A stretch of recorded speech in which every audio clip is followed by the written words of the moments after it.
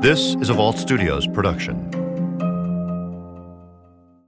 Every unsolved case leaves a vacuum of unanswered questions. And that's especially true when a child is at the center of the investigation. Tonight, our Shay McAllister and the Unsolved team take you to Hazard, Kentucky, where a 6-year-old boy Back in 2018, I covered a decades-old unsolved case from the city of Hazard in the mountains of eastern Kentucky. Coal country, about 200 miles away from my home in Louisville. It's about a 3.5-hour drive, and when I finally got there, I met up with a master trooper with the Kentucky State Police. Master Trooper Jody Sims with Kentucky State Police Post 13 in Hazard. Trooper Sims had agreed to show me around the city, which calls itself the Queen City of the Mountains.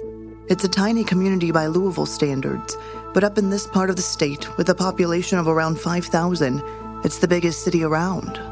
A cluster of buildings and houses zigzagging out from a main street, and then slowly disappearing into a seemingly endless expanse of rolling green mountains on all sides. It's extremely rural, rough terrain. You have steep mountains all around you, narrow dirt, gravel roadway, creeks. It's just it's a very rough terrain.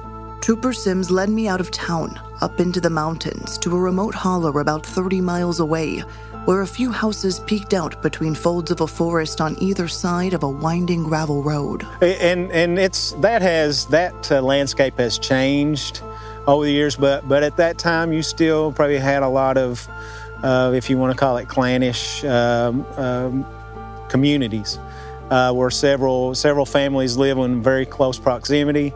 In the mountains, the people are still pretty close knit, and would stick together a lot of times in thick or thin. But a lot of those ties still bind together. But it's not. It's a little bit different than it used to be. But just looking back in 1982, it was still a lot of what we see today as far as roads that are paved.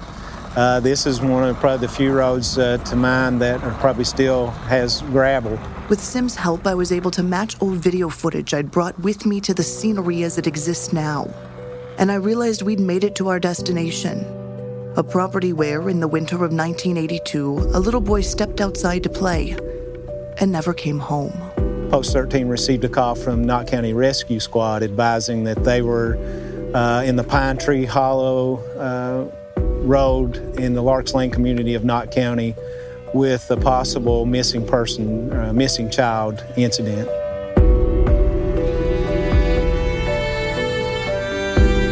My name is Shay McAllister. And I'm Madison Wade.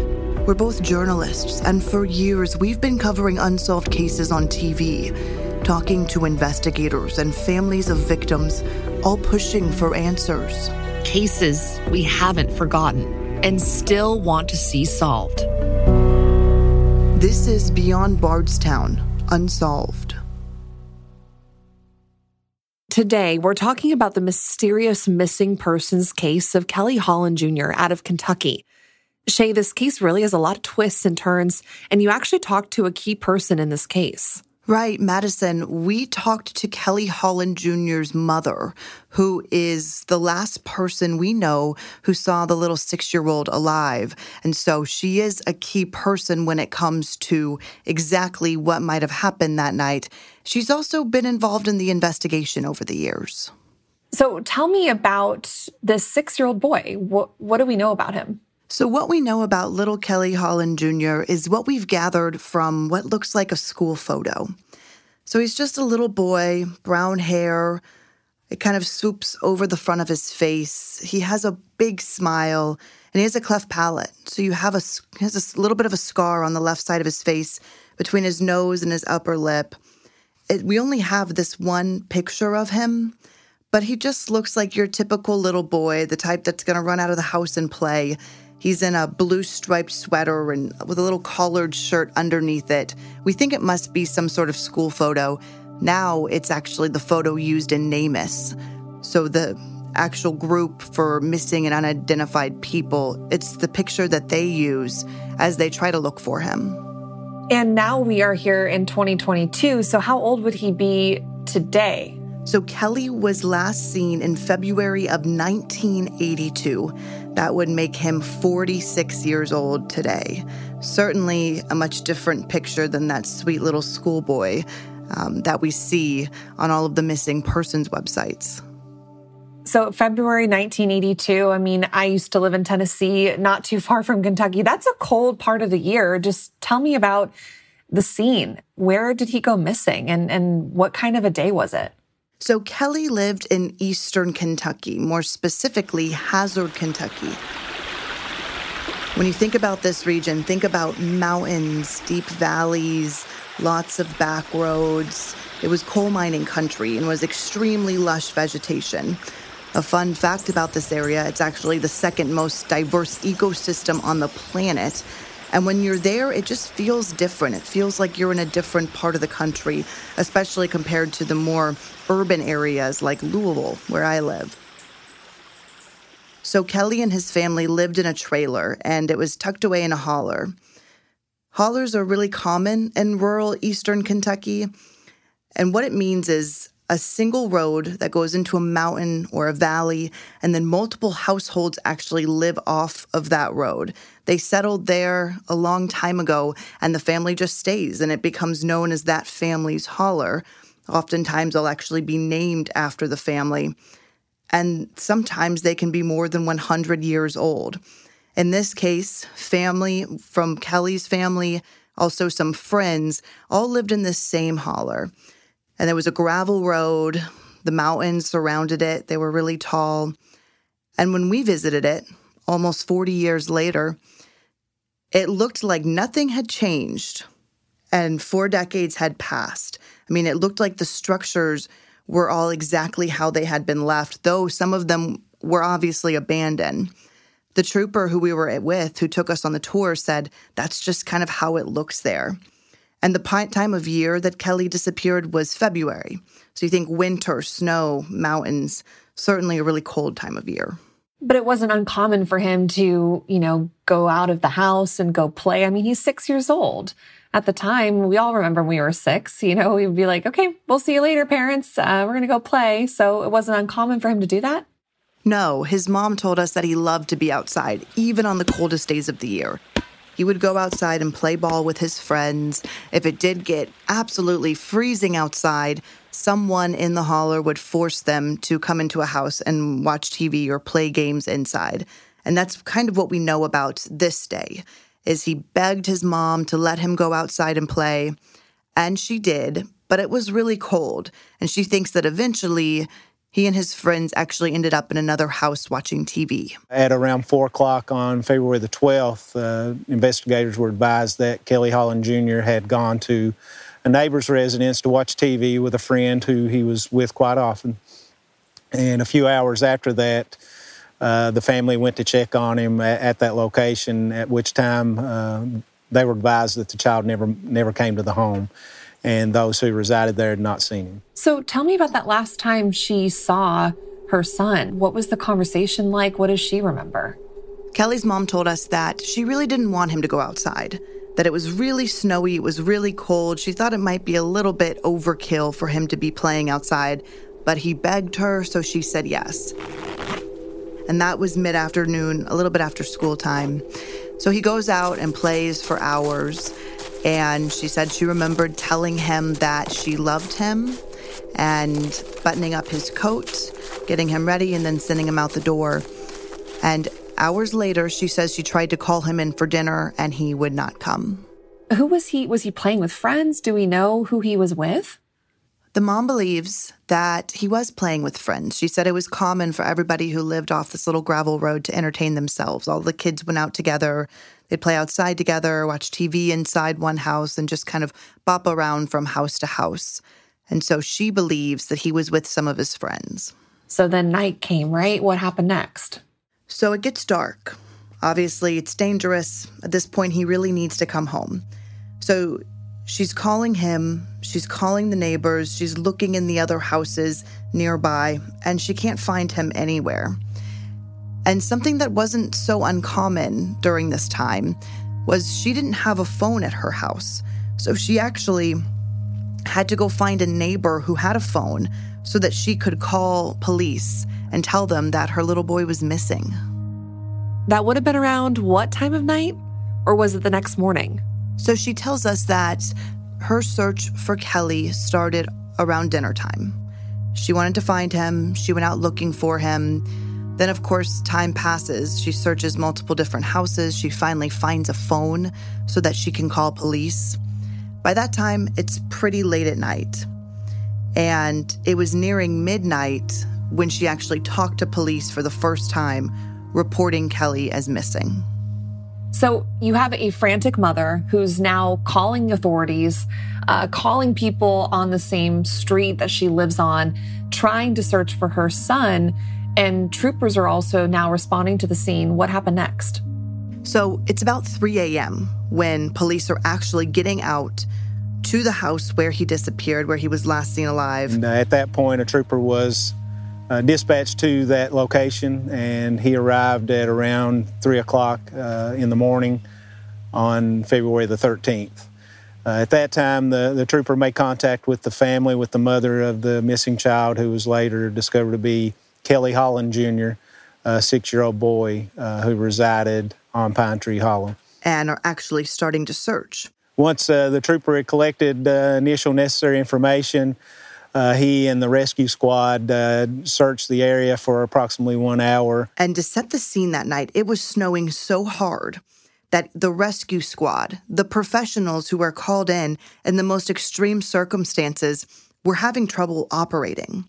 Because it was so dark, it was snowing so hard, and the terrain, the mountains and the trees and the hills, all of that was just a recipe for disaster. And they actually had to end the search not long after they started it that night. And due to manpower issues and a heavy snowfall at that time, the search was initially called off. So they ended the search, but they picked right back up in the morning. How many days did they search for? We don't know exactly how many days they searched for because record keeping just wasn't what it is today, 40 years ago. What we do know is, at least the next day, the rescue squad was back, the street patrol troopers all came in from surrounding areas, and at least 50 volunteers gathered to search the entire area. They had a plan, they knew what they were looking for, and they did. They went through with this search. Unfortunately, they never found any sign of Kelly. And still had no luck in locating the child. Not even the jacket that the mom remembers zipping him up in that had a tear at the bottom. They didn't find any toys he was playing with, anything? According to the records, there was literally no sign of this child. It was like he just fell off the face of the earth. And there was so many people looking for him. It was hard to believe at the time.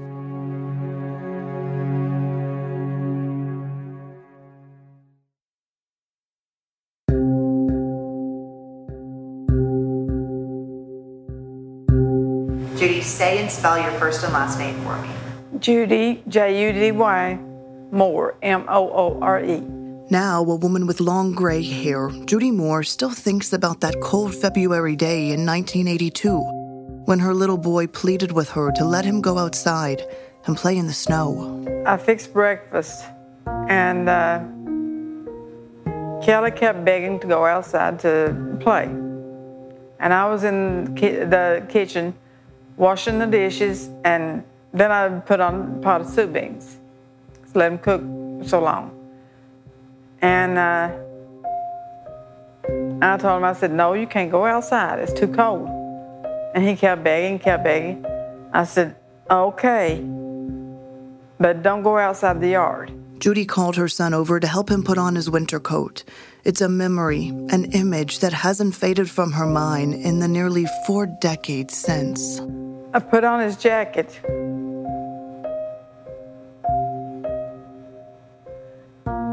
Lord help me. It had a tear on the bottom of the zipper. And he hugged me and he said, Mom, I love you. Kelly ran outside, and Judy told me that was the last time she ever saw her son. That was around 11 to 11:30, and I was sitting on the bed. There was a door that faced outside, and it had the windows all the way down. And I was sitting on the bed, and I was watching him. And then my sister called, and I went up Calix to answer the phone. And when I went back, he wasn't in the yard.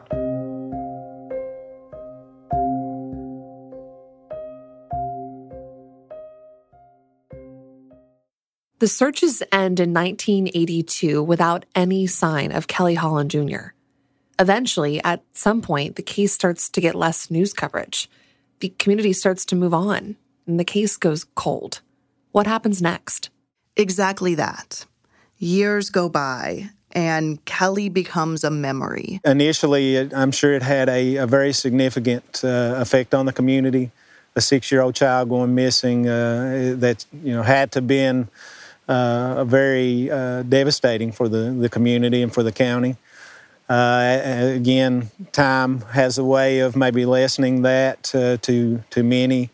I think many who were involved, who lived in the area or who were family or friends have passed on. But it still has a lingering effect on those who initially investigated it.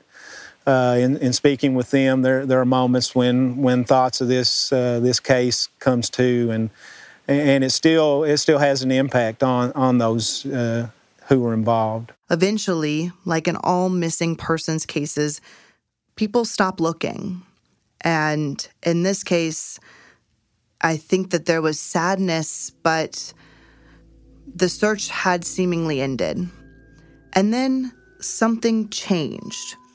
And the grand jury in this Eastern Kentucky community was called on to hear a case about a possible suspect in this case. And this possible suspect is someone we actually talked to. We only know that she was a suspect because she told us she was. Police would not, as they always do, they would not tell us anything about a suspect. They just told us that they had evidence that prosecutors presented to a grand jury, and that grand jury decided not to bring an indictment in the case. It was kind of the beginning and the end of any possible criminal charges or criminal justice. There was a grand jury investigation that was conducted, but there was never anything that led to anyone, whether family or acquaintances, being charged or indicted in this case. So it's been a long-standing unknown. Well, this is a big twist. For a grand jury to be presented a case like this is a big deal. So who was the suspect? Madison, you won't believe this, but the suspect, the woman who told us she was a suspect, was Kelly's mom. They was just looking at me. Why am I the only suspect? What did I do wrong? She told us that ever since Kelly disappeared, family members, community members, city leaders all believe that she did something to Kelly to make him disappear. And when you asked her about that, what did she say? She was completely straightforward about it with us. She's the one who told us she was a suspect. And when I asked her what people said, what they thought happened, she answered that question. I was told by the police that my sister said that I killed him and she helped me bury him. I don't know if that really happened, but that's what I was told. When I asked her if she had anything to do with Kelly's disappearance, she answered that question too. Lord, no. No way. What was going through your mind as the journalist covering this case, talking to someone that could have had a grand jury come down with an indictment on her being the person responsible for the disappearance of Kelly Holland Jr.? I'll tell you, we knew that there was suspicions that family were somehow involved in this case. We had no idea that it was Kelly's mom, the woman who agreed to talk to us about his disappearance, the last woman who saw him alive. We did not know that that is exactly where that interview was going to turn. But she was so open about it and so willing to talk about it. It was an interesting experience. We don't typically talk to people who are believed to be suspects of some sense in a crime, just, sitting in a church, which is where we did this interview, just because it was a public place. But, we're not in a jail, we're not in a courtroom, we're just having a conversation with them. And she's telling us that, yeah, people think I killed my kid. It was really interesting. Why do you think so many people think you killed him? I don't know, because,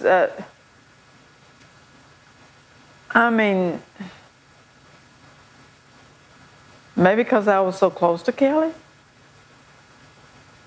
They was jealous. I don't know. What would you say to the people who still think you killed your son?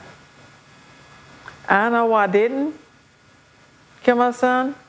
I didn't do it. And I wished I knew what did happen to him. All I can say is, if anybody that thinks I killed my son, may God have mercy on them. And now this woman is living her life with a missing child who now would be in his 40s, and also with the community looking at her through this lens of having her being a suspect, even though she was never formally charged with anything. We met her in the heart of the small town that she lives in. She seemed very comfortable. She seemed very confident, definitely not in any kind of hiding. But she also told us she believes Kelly is alive. I don't believe he's dead. I really don't believe he's dead. And she told us that she wanted to share a message for Kelly. And she looked directly into the camera lens and had this message just for her missing son. What did she say? Kelly, I love you so much. Just let me know. She said that she loved him and she missed him and she wanted him to come home. If he would only come to me, say hi, Mom. That's all I'd ask. I wouldn't want nothing else from him. So now, years later, she is, living in the same community and has a lot of people wondering if she ever did this to her son, and no closure, no answers about what happened to him. That's just got to be such a horrible situation to be in. Absolutely. And she says it has weighed on her a lot over the years. She said she struggled with it emotionally and mentally. And there's no getting over it hardly. The only thing I've got to help me is the good Lord above. Because it's hard. Very hard. But she has really held on to hope that Kelly is alive. And Madison, as well as I do, that's really uncommon in missing persons cases, especially, we're talking about 40 years here. I don't know many other families who are still holding out hope that their loved one is alive. Most families are holding out hope that they'll find answers one day. And answers can be in the form of so many different things that also can be horrific. So now we're standing here in 2022. When detectives look at this case file in their office, what is it labeled as? Is it a cold case still? Is it is it a missing persons case? What do they say it is? So we know that this is most certainly a cold case.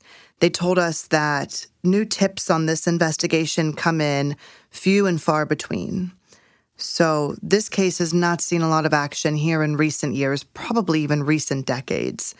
It's interesting. When we talk to detectives about it, he's considered a missing person, but then there's these suspicions of a possible murder, or maybe it was just an accident. It's one of those things that there's still no way to determine that. I think the officers who initially investigated it had their suspicions that there was more to it than just a disappearance.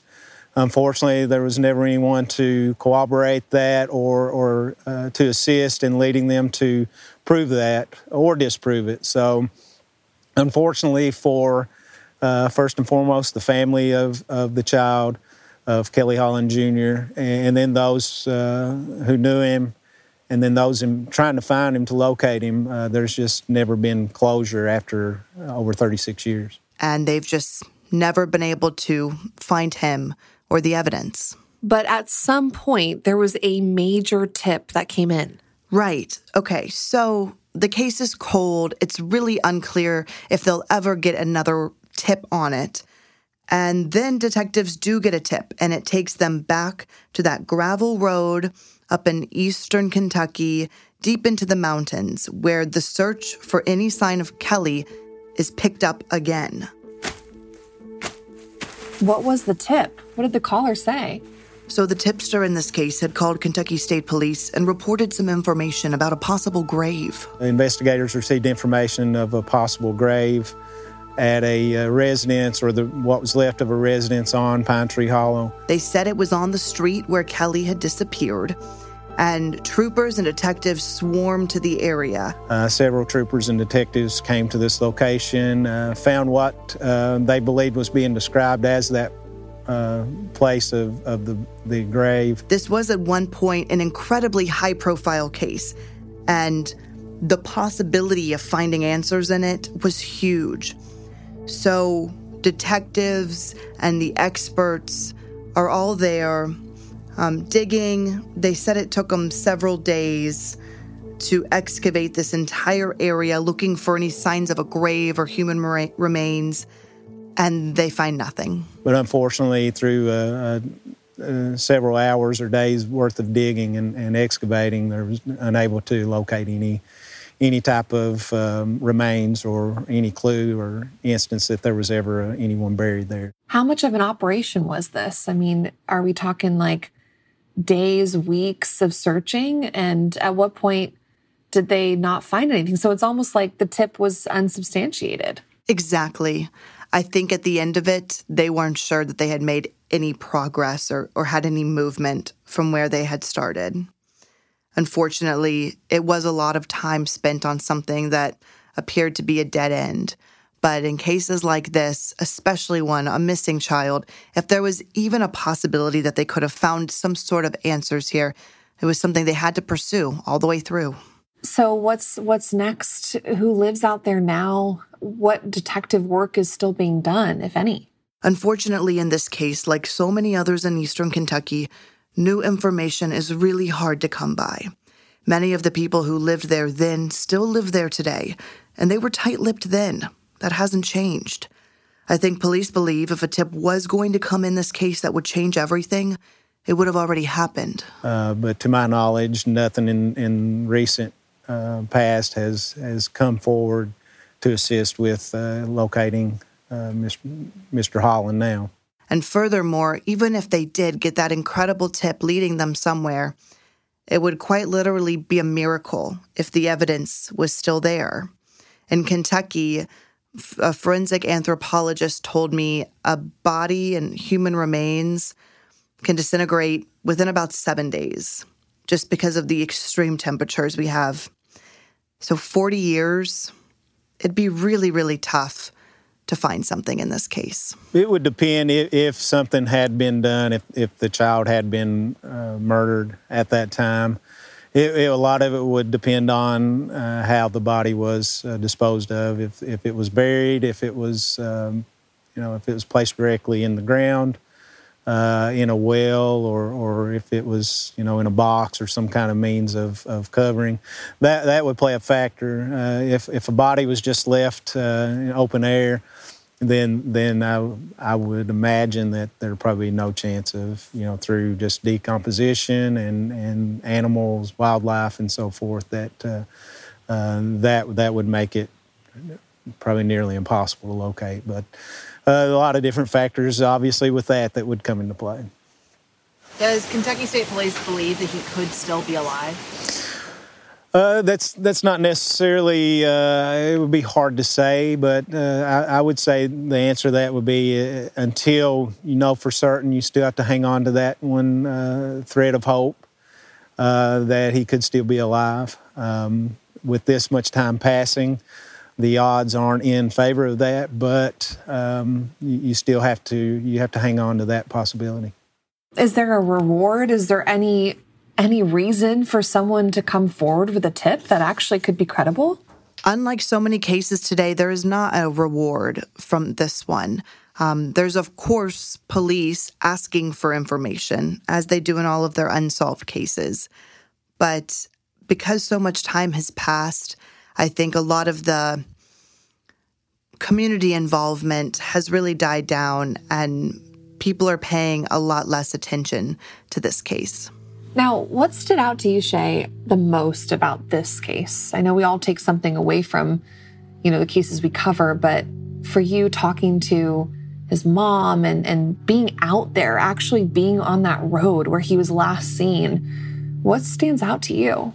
Without a doubt, when I think back to this case, the biggest takeaway was the conversation with Kelly's mom, where she talks about the fact that people think she killed Kelly, and she denies it, but says that she thinks maybe, her sister might have outed her.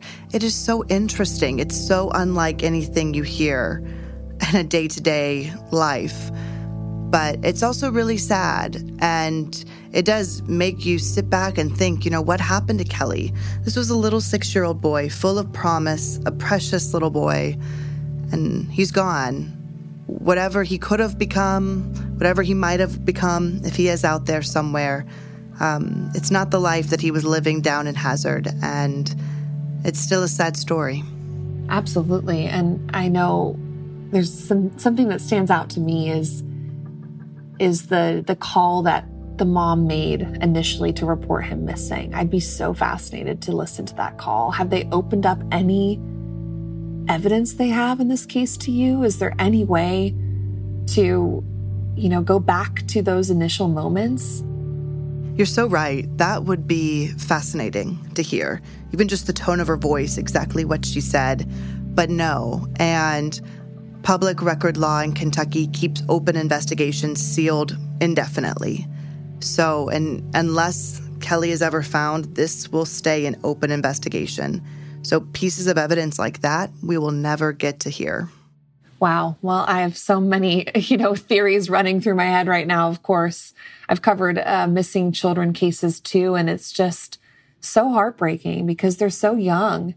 And, whether someone kidnapped them or they got lost or something tragic happened, wildlife or murder, every single scenario is horribly heartbreaking to run through your own mind.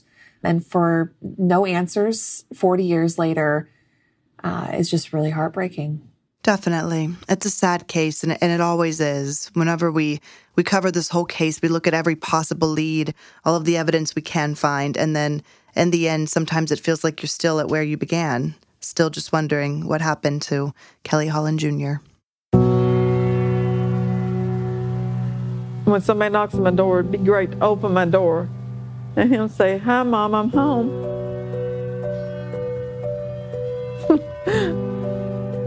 Oh, how great that would be.